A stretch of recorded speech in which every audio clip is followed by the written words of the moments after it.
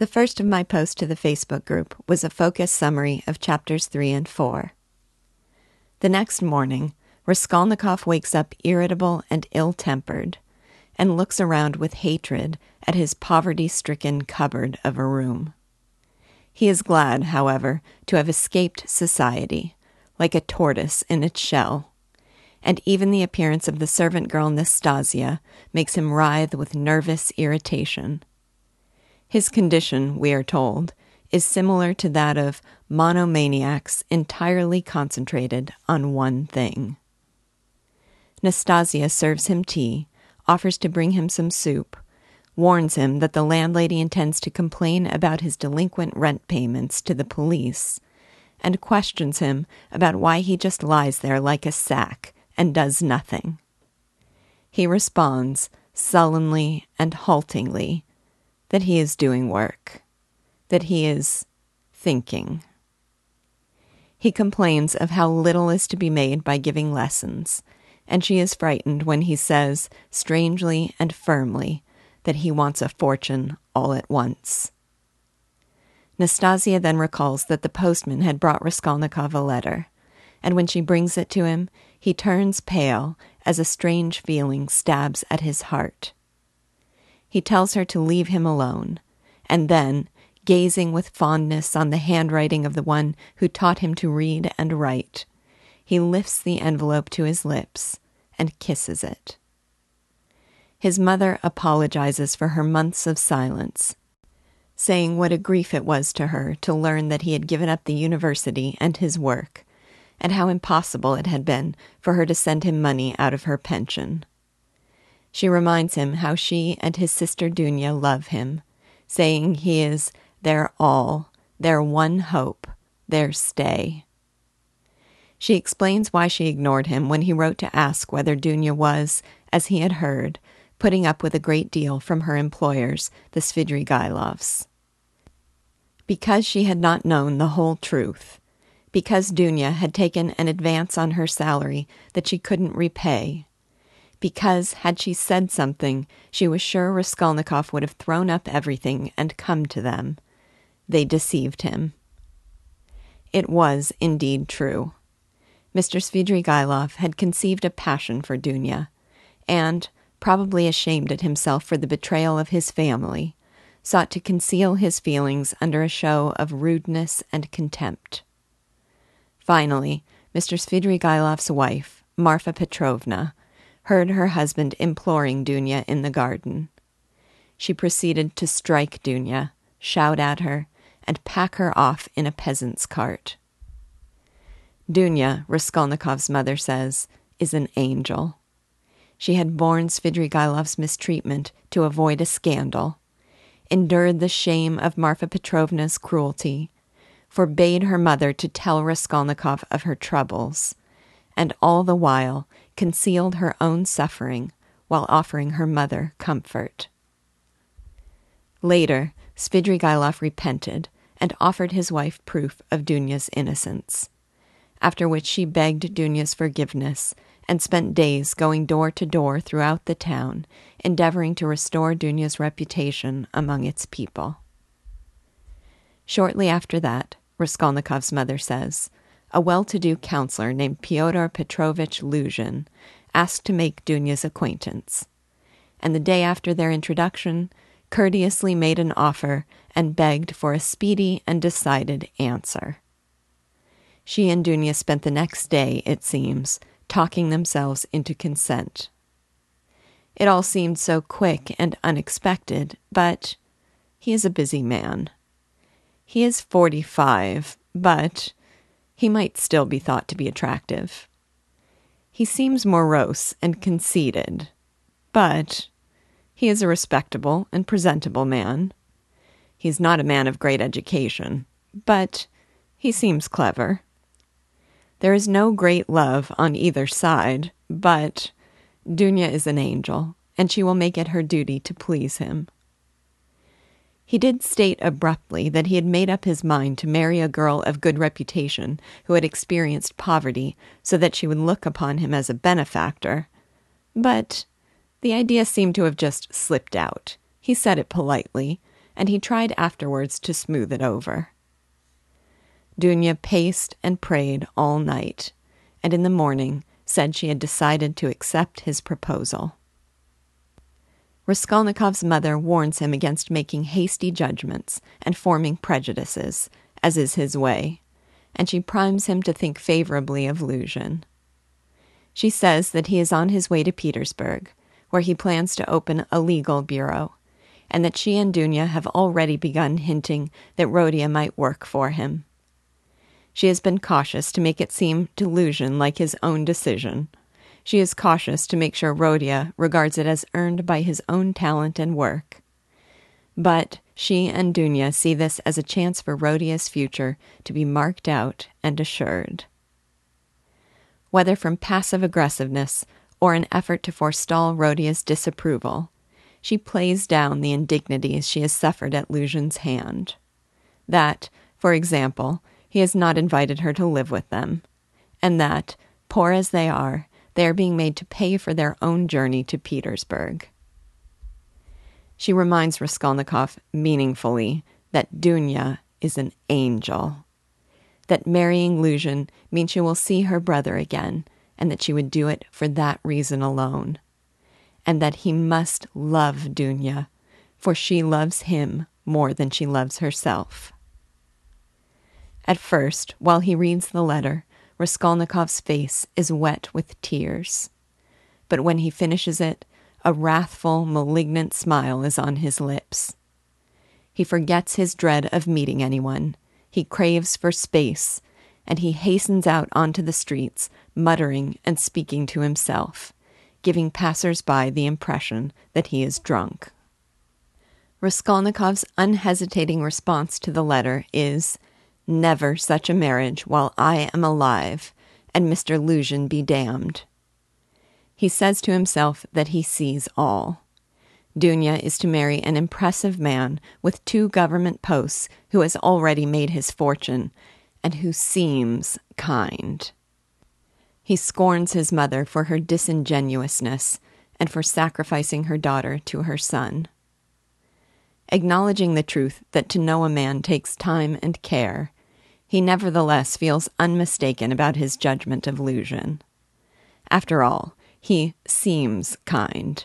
That seems tells all. He sent his bride and her mother to Petersburg in a peasant's cart, and he has made it clear that Dunya's mother is not to live with them. Raskolnikov bitterly likens the whole relationship to a transaction, and he says that the businessman has got the better bargain in it. He mocks his mother's Schiller-esque heart, her romantic determination to hope for the best, see nothing wrong, and refuse to face the truth. He says to himself that this is all unsurprising from his mother, but that he did not expect it of Dunya. He does not understand how she could accept a man who propounds a theory of the superiority of destitute wives in the first interview, how she could barter her soul for comfort, how she could consent to be a legal concubine. Then, he says it is clear, Dunya is selling herself for him, bringing freedom, peace, and conscience to the market. He declares that as long as he lives, he won't accept the sacrifice. Then he mocks his own gesture, recognizing that he has no right and no ability to prevent it. He has vowed to devote his life to them, but it has always been only words. Something must be done now, and he can do nothing. He tortures himself with questions about what will become of his mother and sister, finding a sort of enjoyment in it. His anguish had begun long ago, had matured and concentrated, and had taken the form of a frenzied and fantastic question. His mother's letter had made it clear that he must stop worrying over unsolved questions and do something at once, or give up all claim to life and love. Marmeladov's question, "Do you understand what it means when you have absolutely nowhere to turn?" comes upon him again, as does another recurring thought, once a mere dream, now taking on a menacing and unfamiliar shape. It is accompanied by a hammering in his head and darkness in his eyes. As he walks along the boulevard, he sees a woman walking 20 paces in front of him and notices that there is something very strange about her. She is a pretty girl of no more than 15. Her clothes are torn and awry, and she walks unsteadily, staggering from side to side. Upon reaching her, he finds her sunk back on a seat with eyes closed and sees, to his shock, that she is completely drunk. On the further side of the boulevard, he sees a plump, thickly set gentleman watching the girl, and concludes that he had followed her and would have liked to approach her with some object of his own had not Raskolnikov gotten in his way. He walks towards the gentleman, clenching his fists, laughing and spluttering with rage, and tells this Svidrigailov to go away. The man raises his cane in defense, and at that moment a police constable seizes him from behind and asks him sternly who he is and what he wants. Raskolnikov takes the policeman by the hand, draws him toward the seat, and interprets for him the scene at hand. The girl is not a professional. She had been given drink and deceived. She has been dressed by a man's hands. The dandy following her is eager to get a hold of her in this state. He says they must keep her out of that man's hands and get her home, and he gives the policeman 20 kopecks to pay for a cab. The policeman sees it all in a flash and laments the vice one sees nowadays. He turns to her with compassion and offers to take her home himself, but she simply waves him away. Then something seems to sting Raskolnikov, and a feeling of revulsion comes over him. He murmurs to himself angrily that it is nothing to him, that they can devour each other alive, that he had no right to help, and that the money wasn't even his. And yet he feels wretched. He envisions a terrible future for the girl, imagining her beaten by her mother, slipping out on the sly, frequenting the taverns, and landing in the hospital. He connects her fate in his mind to that of Sonia and of his own Dunya, imagining them among the coldly calculated percentage of girls who go to the devil. He suddenly wonders to himself why he had come out in the first place, and recalls that he had intended to go to one of his few school friends, Razumihin. Razumihin was so good-natured and festive that it was impossible not to be on good terms with him. He, too, had been required to give up the university, and Raskolnikov had not seen him for 4 months, aside from one time when they passed in the street, and Raskolnikov saw him and turned away, hoping not to be observed. The next of my posts was called My Struggle. I struggled with my commentary this week, and I think that's a good thing. Here, in essence, is what happened to me. When I read the story of Katerina Ivanovna and Marmeladov in Chapter 2, I was moved to deep feelings of sympathy. Sympathy, despite the fact that Marmeladov drank away the little money he had and abandoned his family to sickness and starvation. Sympathy, despite the fact that Katerina Ivanovna beat her children and drove her stepdaughter into prostitution. Since we are also inhabiting what seems to be a devious criminal mind, I wondered, will Dostoevsky ask me to sympathize with him too? I began to feel guarded, pensive, and troubled. I sought and tried to write an answer to those troubles.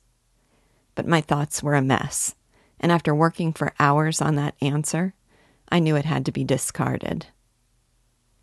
I think the whole problem was that I was trying to formulate answers when I should instead have been trying to clarify my questions.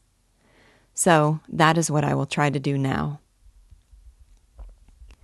What does Dostoevsky want me to feel for Marmeladov and for Katerina Ivanovna? Does he want me just to understand that there is more to their stories than would meet the eyes of the callous tavern-goers? If so, What is the goal of that understanding? Does he want me to feel clarity, empathy, forgiveness? Is it possible to be clear without being empathetic, empathetic without being forgiving? Is there a cautionary tale in their stories? Or is his goal something vastly different from the conventional tales of hero and villain with which I am accustomed? What is to be accomplished by inhabiting the thoughts of a plotting criminal? Is Dostoevsky presenting his view of the nature of evil? Does he regard Raskolnikov as evil at all? How do we benefit from witnessing the machinations of Raskolnikov's mind? Are we gaining insight into a type? Are we learning about the criminal mind per se? Does Dostoevsky see this character as some sort of reductio ad absurdum of the dangerous tendencies that we can uncover in our own souls? I don't raise these as questions for us to discuss and answer in the group, but rather as examples of the questions that the novel prompts me to ponder. They are complex, weighty, and hugely consequential questions, and I'm glad this novel raises them, without even quite yet understanding how it does. And whether or not I agree with his outlook, to the extent that Dostoevsky addresses them, I will be grateful to have been exposed to the depth of his insight. And I am grateful to inhabit a world where questions of what to think and how to live seem to take on such a vital and stirring importance. The next of my posts was called A Fortune All at Once. Raskolnikov tells Nastasia ominously that he wants a fortune all at once. This chapter makes visceral one of the powerful incitements to that desire. In Chapter 2, our hearts were torn by the silent sacrifice of Sonia, who bore the disgrace of the yellow ticket so that she might lay a few rubles on the table. Katerina Ivanovna kisses her feet. Marmeladov is tortured with regret, and yet they continue cruelly to take. Raskolnikov comments scornfully, "Hooray for Sonia. What a mine they've dug there, and they're making the most of it. Yes, they are making the most of it. They've wept over it and grown used to it." In Chapter 3, Raskolnikov's mother writes to him of his sister Dunya's fortuitous engagement to the wealthy government official Luzhin. It is not difficult for us to read between the lines of her letter that this is to be a marriage of convenience. But one of the things I loved most about Chapter 4 is that while I had felt self-satisfied that I could see between the lines, I could not see with the penetrating vision of Raskolnikov or of Dostoevsky.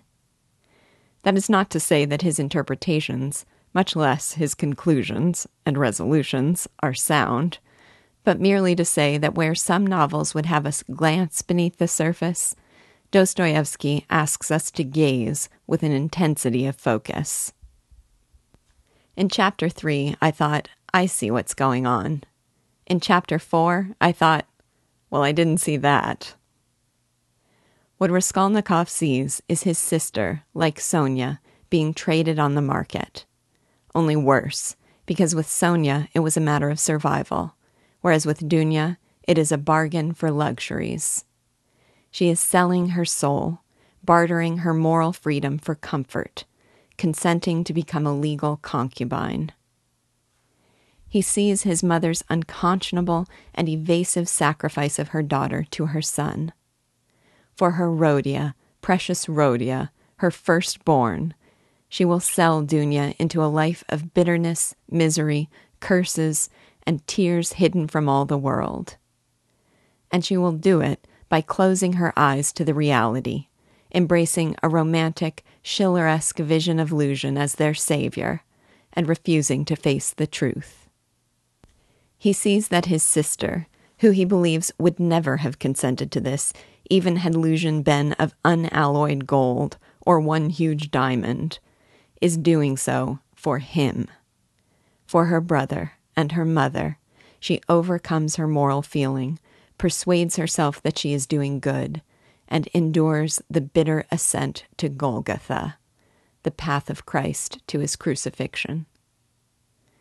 He reflects on his mother's words, imploring him to love his sister because she loves him more than she loves herself, on her repeated references to Dunya as an angel, and on her reminder that Dunya can put up with a great deal. He knows this all very well, he thinks.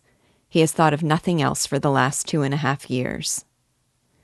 I was not completely clear whether we were supposed to know what it is that he has pondered all that time. Please tell me if you are. Was it simply that he was living off of them as a student?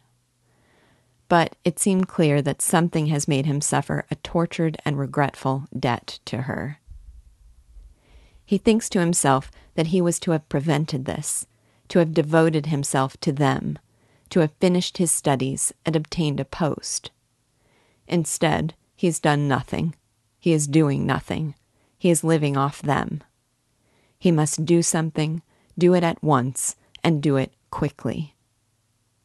He declares bitterly that he will not accept Dunya's sacrifice. And then, if this were not all resonant enough, yet another version of such a sacrifice manifests itself before him on the street.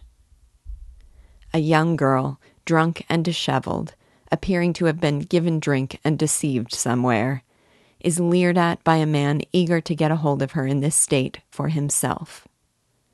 Raskolnikov asks the assistance of the policeman and offers again what little money he has to keep her out of that man's hands and to get her safely home. He envisions her terrible fate and sees it as connected to that of Sonia and of Dunya. Despite all this, he still experiences a wave of spiteful regret that he interfered, thinking to himself that it has nothing to do with him, that he has no right to help, that they should all be allowed to devour each other alive.